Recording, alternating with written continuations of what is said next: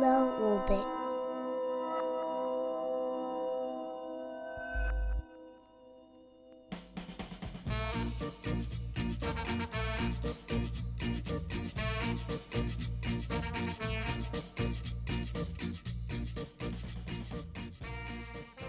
So right off the bat, I'm just going to let you know, this is a rerun, but like a non-lazy rerun. Partly because I'm writing and I'm recording some new hosting segments, which you are currently listening to, but mostly because I'm not just pushing play on an old episode and wandering off to go eat some peanut butter. What I'm doing is finding some old stuff that fits together and making a new episode out of it. Consider it kind of like adaptive reuse, except, this show isn't a building. Or something. You know what? I didn't think out this metaphor, but anyway. This show, Low Orbit, is a little over 3 years old. When I first started it, it was nearly impossible to do themed episodes as I just didn't have enough material to actually fit into even the broadest of categories. But now, looking back on it, there are actually similar stories from lots of different episodes. The ones you're going to hear today are completely different pieces that have one thing in common. They're all about music. We'll start with one from Mike Coletta. Back in October of 2017, Mike stopped by the studio, to talk about a passion of his, the genre of music known as black metal. We talked about what exactly that genre is, and the somewhat dramatic origin story of it all. Here's Mike Coletta with more.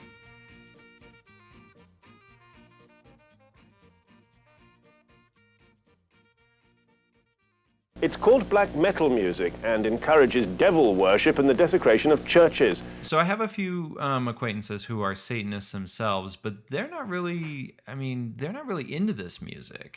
They're into what jazz. Kind of They're into jazz. It's the strangest thing.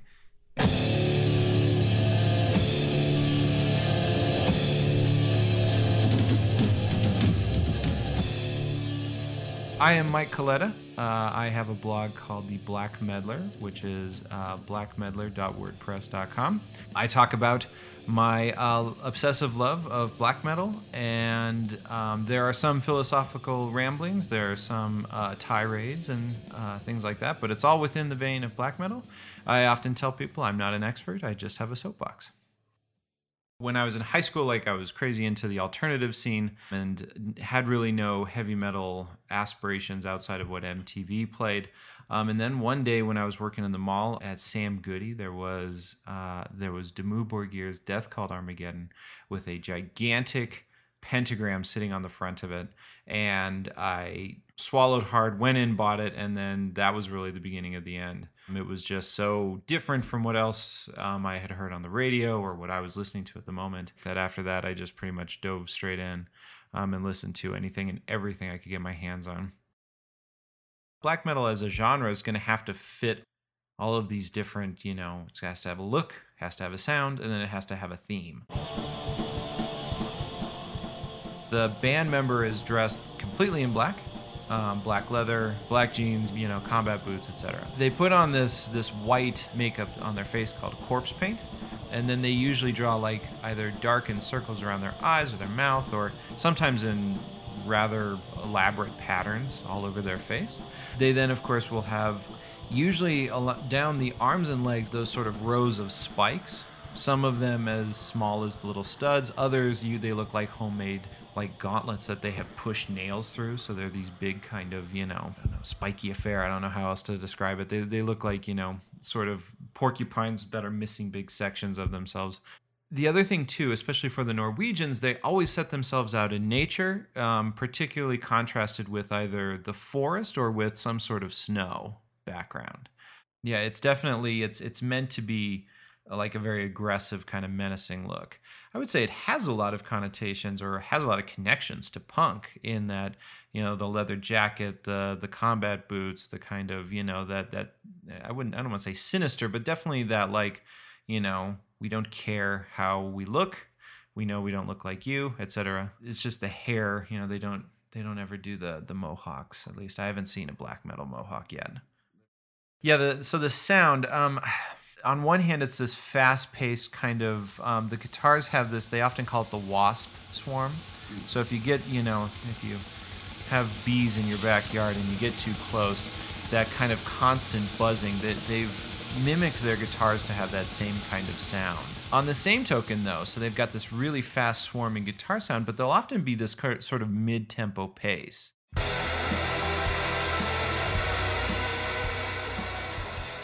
So it's not all blazingly fast. It's not speed metal exactly.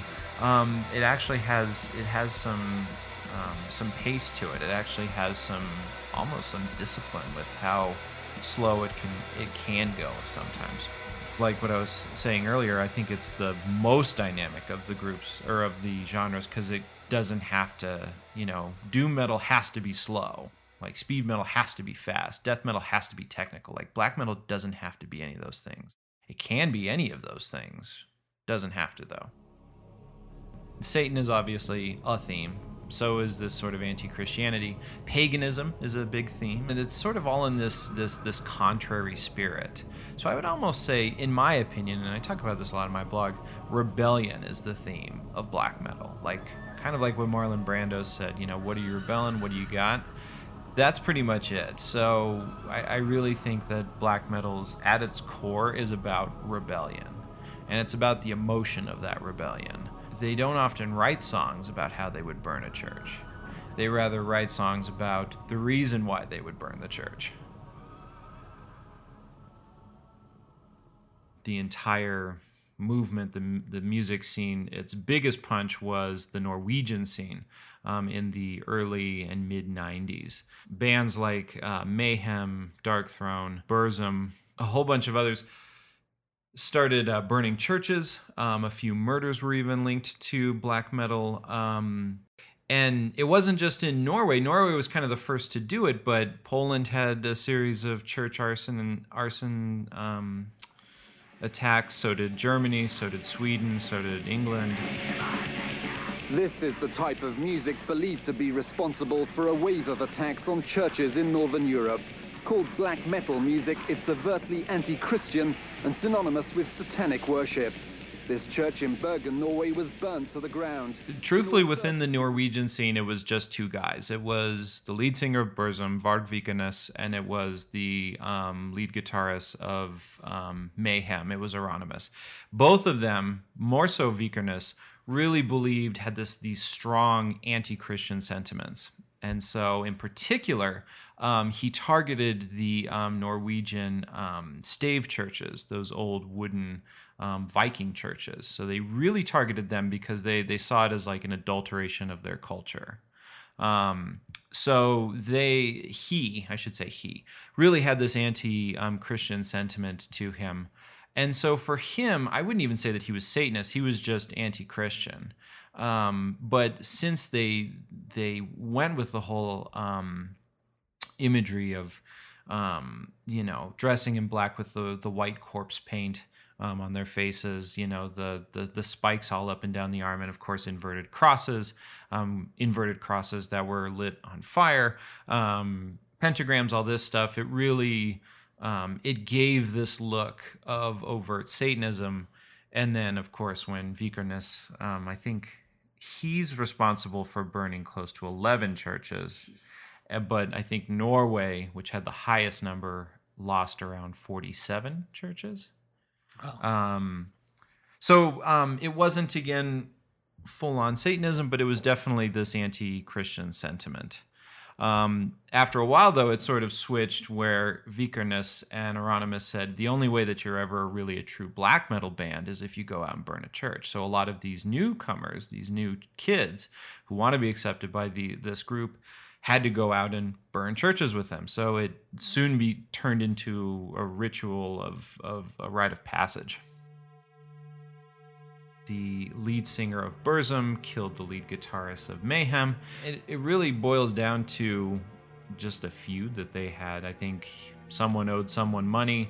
They were having, fights about who was going to release what on their label. I mean, really, it's like when you actually dig into it, it's not terribly exciting.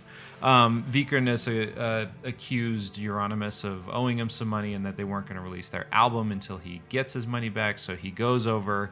He claims that he stabbed him in the head in self-defense, but then he was also stabbed 30 more times. So it's kind of hard to say, that it's self-defense, but really, like, when that happened, not only did it within the scene sort of make Euronymous this saint-like figure, this martyr of black metal, but that's when it really, for the mainstream public and for the press, like, hit the stop button, because now this is something we need to take seriously. There were a few other murders. There was a murder of a groupie down in Germany by a black metal. I think it was the drummer. So, I mean, there's just been sort of isolated incidences here and there. None of them have ever been sort of like ritualized as a part of a satanic ritual. But just given with the whole image that they had put off, plus the church burnings, now there's murder. My God, we have to put a stop to this.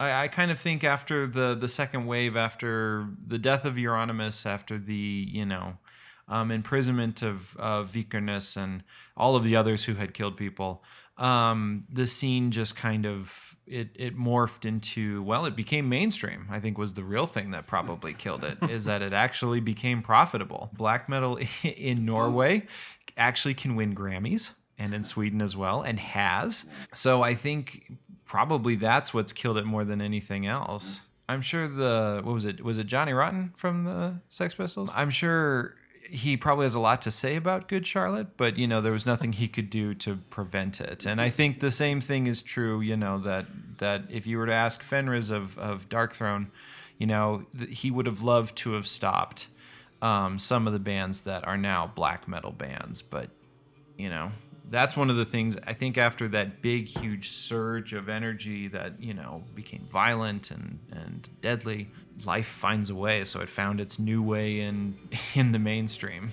So, and that's where I think black metal, thankfully, still has a saving grace, because a lot of, and even recent groups that are still producing black metal, it's good. So they still have, there's still a spark of creativity in there. And it might not be the same thing, it might look different or even sound different to some way, but it's not like, this black metal used to be cool back in the day, but, and there are some bands where you think, this is not for me. But for the most part, I think it still is hopeful, because there still is that creative element to it. And even though you can make it mainstreamed, I just don't believe it can ever really be mainstreamed.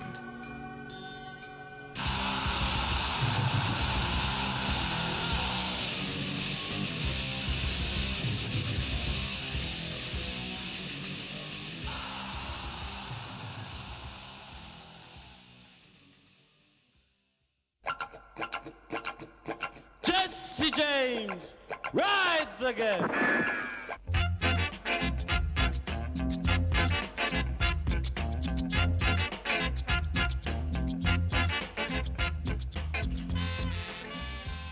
Mike Coletta is the author of the possibly defunct, hopefully not, blog, The Black Meddler. That's Meddler. Defunct or not, there's some really good writing around this subject of black metal, so you should go check it out anyway. I'll include a link in the show notes. Our next story is actually the first one ever featured on this here little program, and as a former record store clerk, there's a wistfulness I get whenever I hear this story. It's from my friend Paul Epstein, and it details the experience of being behind the record store counter and buying somebody else's records.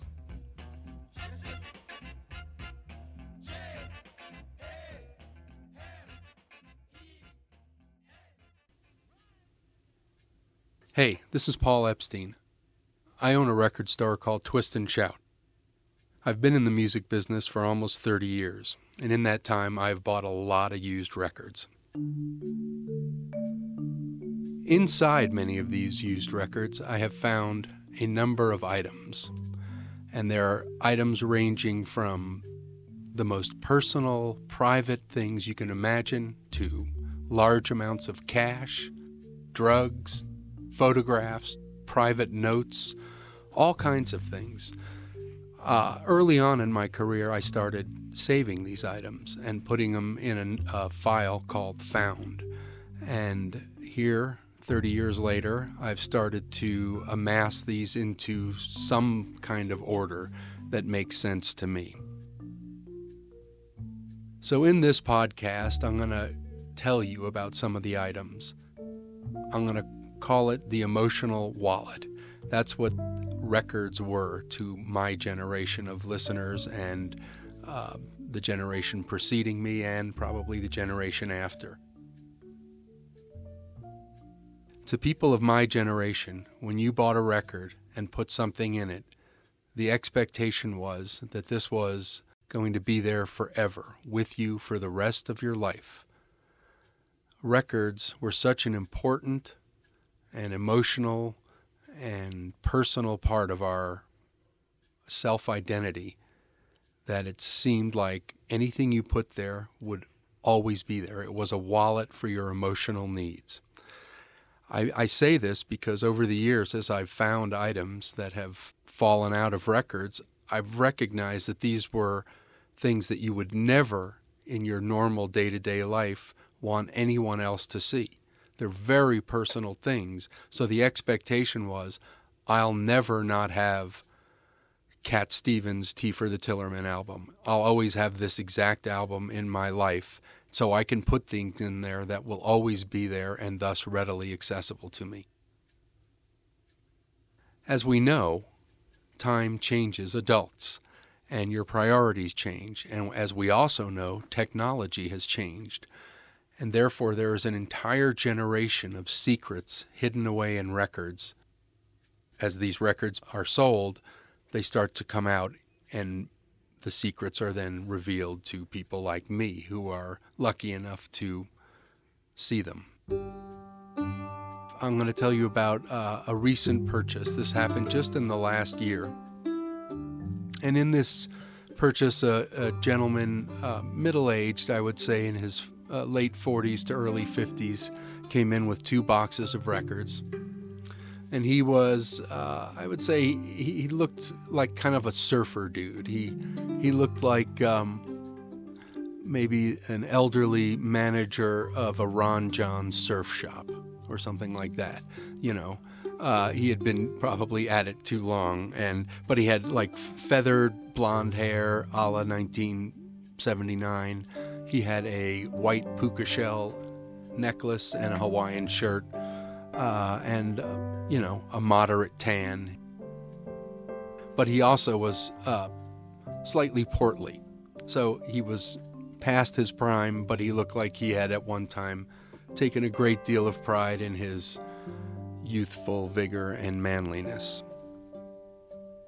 So I start going through his records, and he starts looking around the store. As I go through them, as often happens, items start revealing themselves to me from inside these records. Various notes and drawings and things that he had. But inside one record, particularly, and I believe it was Elton John, Don't Shoot Me, I'm Only the Piano Player, falls out a Polaroid. And in this Polaroid is a young man. I would say he is 17 or 18, no more than 20, just out of high school or just into college. And he is in repose in a bedroom. And the bedroom is, let me back up and tell you, when you start finding these items, you become a detective and you start looking at them and trying to determine what year it was, what the circumstances were, and all that. And so when this picture presented itself to me, I started being a detective with this emotional wallet, and I started looking at it, and there was the room he's lying in is wood paneling a la the mid-70s. You never see it anymore. And on the wall is a poster for the rock band Renaissance and their album Azure d'Or, which came out in 1979. So I am placing this photo to the late 70s to early 80s, 79 or 80. And this young man is lying on this bed. And Did I mention he's not wearing any clothes? In addition to this, he has very, very skillfully moved the blanket to where it is obscuring just enough of his private area that this is not an X-rated picture. It's a hard R, or a soft R in this case. Either way, it's a very thoughtful picture. He's in a kind of come hither pose, lying back on this bed, and you can see quite a bit, but not everything. It's a Polaroid, so obviously somebody took this picture of him. I'm wondering, was this a girlfriend / boyfriend who was getting ready to go off to college and needed a visual reminder of what they'd be missing? Was this him saying, take a picture of me so I can have a record of how amazingly great I look at this period in my life? It's hard to know. As often with these situations, more questions are given than answers. But it's a fascinating one. So I can continue going through the gentleman's records. I come up with a stack of things I'm going to buy. I should also mention I had spirited the picture away. Whether I'm going to get this record collection or not doesn't matter. I'm getting this picture because this is part of my detective work, and it's going to go in my found folder.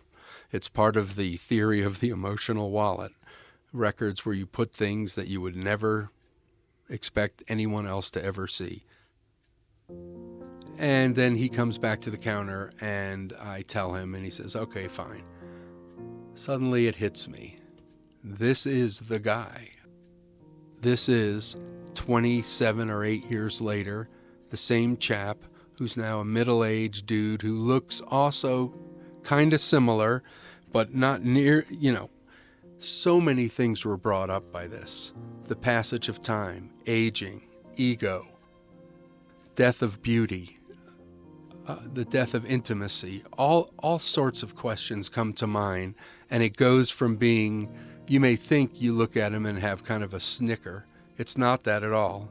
It becomes an incredibly poignant moment when you're looking at someone in two phases of their life based around one thing, which is music and records, and how their life has sort of revolved around it or has stopped revolving around it, and they've given up on the emotional wallet and forgotten what they left in it. And here he is selling it, and here I am looking at it and pondering the gaping maw of the universe and the passage of time. And that's what it's like working in a record store. This has been Paul Epstein. Thanks for joining me.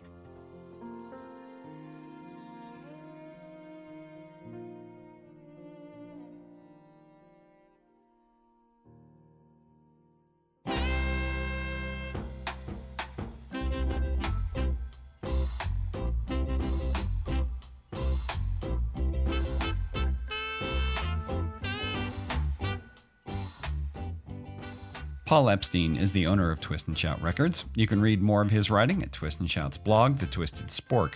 Also, they are open for business, so you should head down there and you should buy a record or two. Links in the show notes. Finally today, we have one of my personal favorite stories that's been on the show. It's a great piece of writing from semi-frequent contributor Mairead Case. We originally aired this story back in December of 2018. It's a story about the life and work of musician Judee Sill.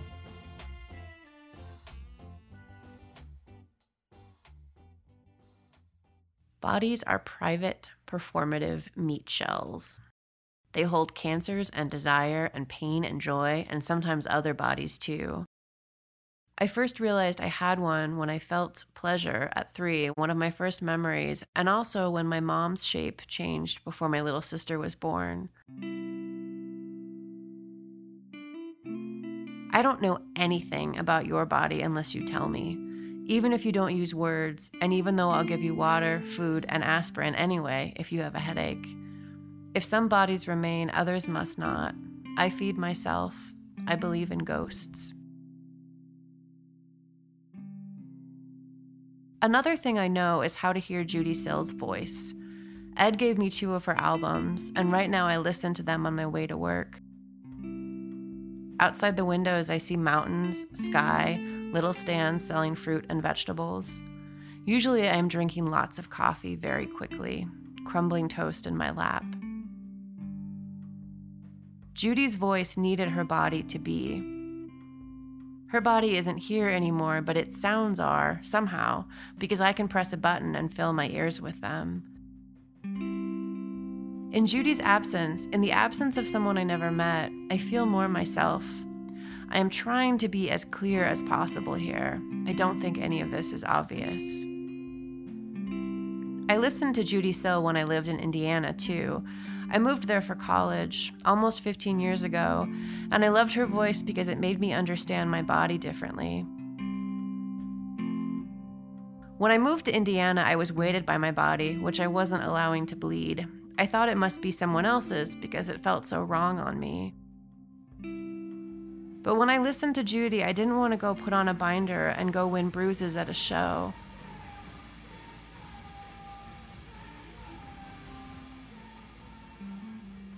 I wanted to sit in a church and gobble light.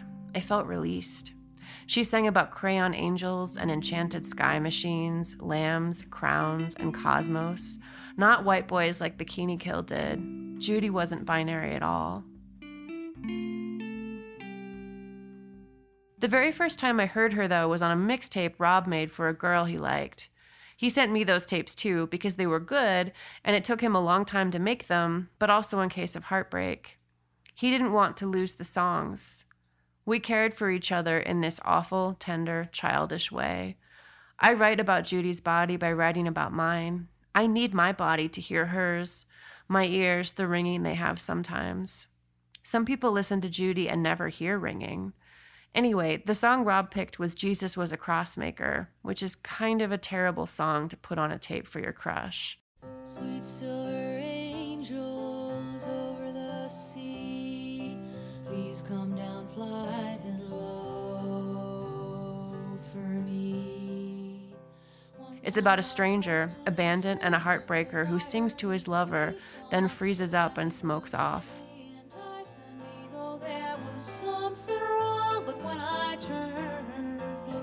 He was gone, blinding me, his son remains. Judy wrote it for J.D. Souther, a Texan who put her heart through a paper shredder. Oh, but Jesus was a crossmaker, sweet silver angels over the sea. Please come down flying low. Rob's logic, I guess, was that he knew how Judy felt. He'd never be that guy. I want to ask Judy, do we have to fall in love with everyone? And if we do, how do we grow old? Sometimes I would like to be old with lots of lovers. I would like to have this wisdom, this body.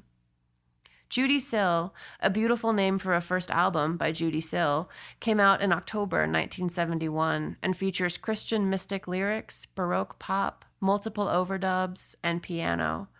Fuck, man, she's school for all of us, Souther, who wrote songs for the Eagles, told Rolling Stone.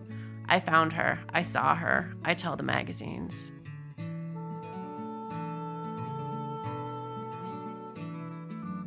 As a writer, I listened first to Judy's lyrics, though later and for the first time, I loved how the multiple overdubs of her own voice, mirroring, braiding, climbing, show her growing confidence. Or at least her desire to take space, to make it.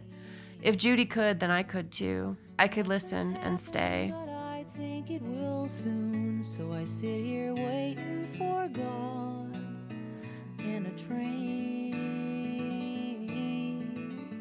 to the astral plane. Her lyrics are shimmered, spacey, image-heavy. For example, Crayon Angels features God in a train, the astral plane, magic rings turning fingers green, dead mystic roses, and phony prophets. Guess reality is not as it seems, so I sit here hoping for truth and a ride to the other side. What hit me here was the idea that images, which need space to be like bodies do, can communicate, can connect with something, the church, punk shows, even if they don't agree with all of it. If Judy could cop language from church and put it in a non-church space, then both these spaces must exist. Time must be happening, duality, bodies can change. Listening to Bikini Kill taught me to carry knuckle rings, taught me to believe that if I let my body be a woman, then at some point I'd be attacked, like being caught in the rain. Listening to Judee Sill taught me that flux and love are real too. I still listen to both. In Indiana, on the early internet, I found a video of Judy singing her song, The Kiss.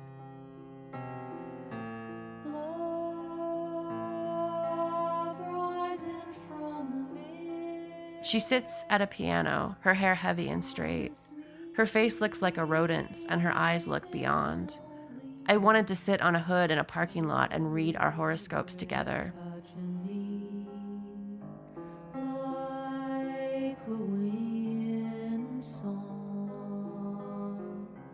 Since she was dead, I researched her life. Judith Lynn Sill was born in October in Oakland, 1944. Her dad, Milford Bunn Sill, owned a farm and imported exotic animals to act in movies. Both he and Judy's brother died in dramatic accidents before she was 10. Her mother, Anita, remarried. She married a man who helped animate Tom and Jerry. Judy learned to play piano when she was still a kid, and when she was 17, she married for just a year to Larry, who died taking the Kern River in a rubber raft while he was stoned. Around this time, Judy started robbing banks. The first time she was so nervous, she said, "This is a fuck-up mother sticker." She never hurt anyone with a gun or fists, but was caught pretty quickly and hired a lawyer using her inheritance from her father's death. The lawyer won her extenuating circumstances, so Judy went to reform school instead of jail, where she learned to play religious music and the organ. I began to suspect that certain songs evoked certain emotions, she told Disc and Music Echo. I felt her. Certain songs I never danced to, ever. Once free, Judy found work in a saloon playing the piano. When they found out her age, they fired her, and then she took up bass. She married again, and her husband, Bob, took heroin, so Judy took heroin too. She stopped playing bass, almost died, was caught and arrested again, and once she was freed, Judy decided to use all the hungry monsters and become a great songwriter. This, to me, is the mark of new life, a new light on an old body. She told NME her three main influences were Pythagoras, Bach, and Ray Charles. She always wanted to harmonize with someone but couldn't find anyone, so she decided to do it with the piano instead, with her own voice, from her own body. If I could talk about religion, said Judy, I wouldn't need to write songs about it. This was new too, aiming for harmony. I knew Rip It Up and Start Again. I knew Chicks on Speed singing about girl monsters, Hedvig Schmidt's Surgery, and when Greenwood invented Nikki and Cola. I hadn't thought about refusing to cut. Later, I read Susan Stryker on Frankenstein and saw Hans Scherl's Dandy Dust and thought again about cutting, but anyway. Another important part of this story, as I read more and more about Judy, was realizing that my life wasn't hers. Our bodies are different. I was trying, am still trying to figure out mine, and mine is not hers. She figured hers out as best she could. Judy wanted to be famous, and she talked about being famous in a way that would have been fine if she was a man. But she wasn't, so the newspaper said she was selfish. Judee Sill was the first album on David Geffen's Asylum label, just before debuts from Jackson Browne and the Eagles. Their successes soon dwarfed hers, financially speaking, but even so, she had the cover of Rolling Stone, though by then she was talking shit about Geffen. She was falling out of love with Souther. Or maybe she never fell out of love with him, I don't know. When I first met Geffen, I thought he was some kind of knight in shining armor, you know, Judy said. But I didn't understand the other things, the things that made him such a ruthless businessman. Love and money and bodies. When Asylum released Heart Food in 1973, it flopped too. After that, Judy went back and forth from Los Angeles to Mill Valley. She had a car accident and started using heroin again for the pain and selling sex to pay for it. A man she picked up at a restaurant on Melrose said they went back to Judy's place, and there was a mural-sized portrait of Bela Lugosi, a gigantic ebony cross, and candles everywhere. He says he didn't realize how high she was right away, but of course they still fucked. Of course he still listened to her read him Aleister Crowley and mystic manuscripts. Here too are bodies and bright paint at the center. I don't know what happened because I wasn't there. I listened to Bikini Kill and I think I know. Soon, this guy said Judy turned into a serpentine cadaver, a huge gray reptile curling up on the comforter, and so he left. Which was weak, as Judy isn't Medusa. They were just really high. This makes the body shimmer like a song can. When I first heard this story, I didn't know to wonder if Judy got off too.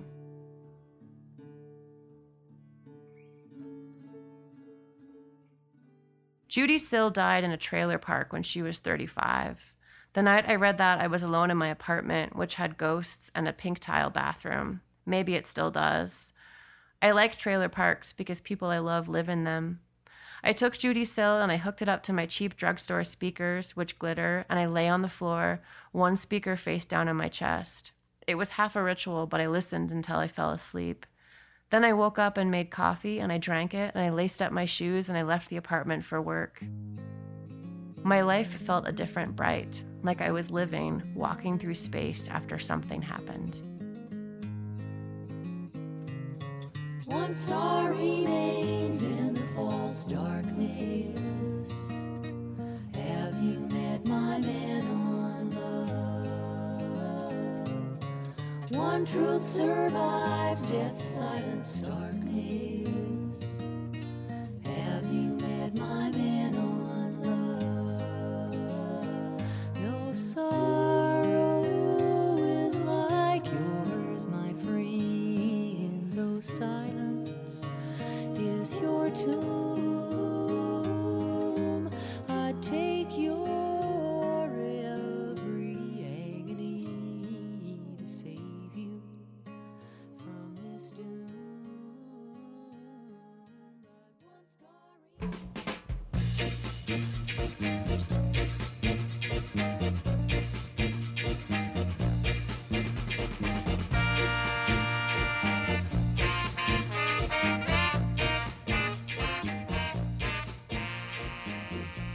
Mairead Case is a teacher, writer, and editor in Denver. She wrote the novel See You in the Morning and the poetry chapbook Tenderness. Mairead has an MFA from the School of Art Institute in Chicago and a PhD from the University of Denver. She teaches full-time to 8th graders and part-time at the Kerouac School of Disembodied Poetics and the Denver Women's Jail.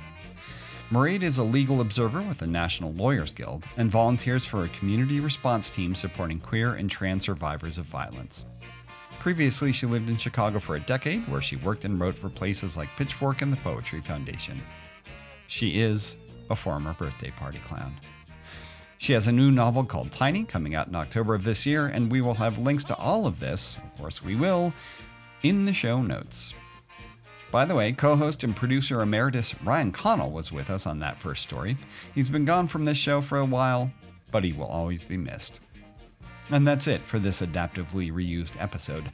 I am your producer and host, Josh Madison, and I promise there is a new episode on the way very shortly. I am editing it as we speak, but in the meantime, you can reach us, sure, me, someone anyway, on Facebook, Instagram, and Twitter, on the website at loworbitpodcast.com. And of course, we have an email, which is still, for some reason, denverorbit@gmail.com. I guess I'm too lazy to change that. But anyway, those are the ways you can get a hold of us. And we will talk to you very soon.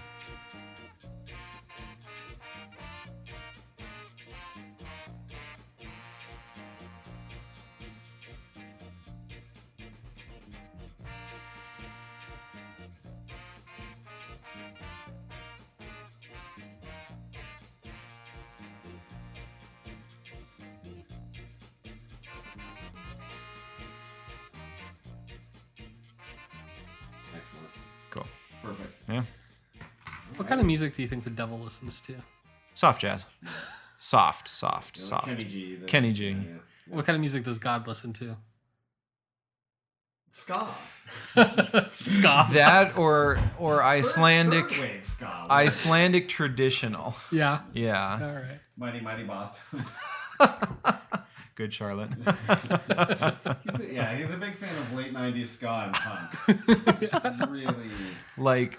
Like The Offspring is really, that was the peak. Yeah. That was the peak. He loves that Pretty Fly. Yeah, Dexter Holland could pretty much like kill anyone, and he's still coming to heaven. So, Yeah. Come on in here. Come on. Mall punk is his favorite. Mall punk, yeah. That's what my friend used to call it.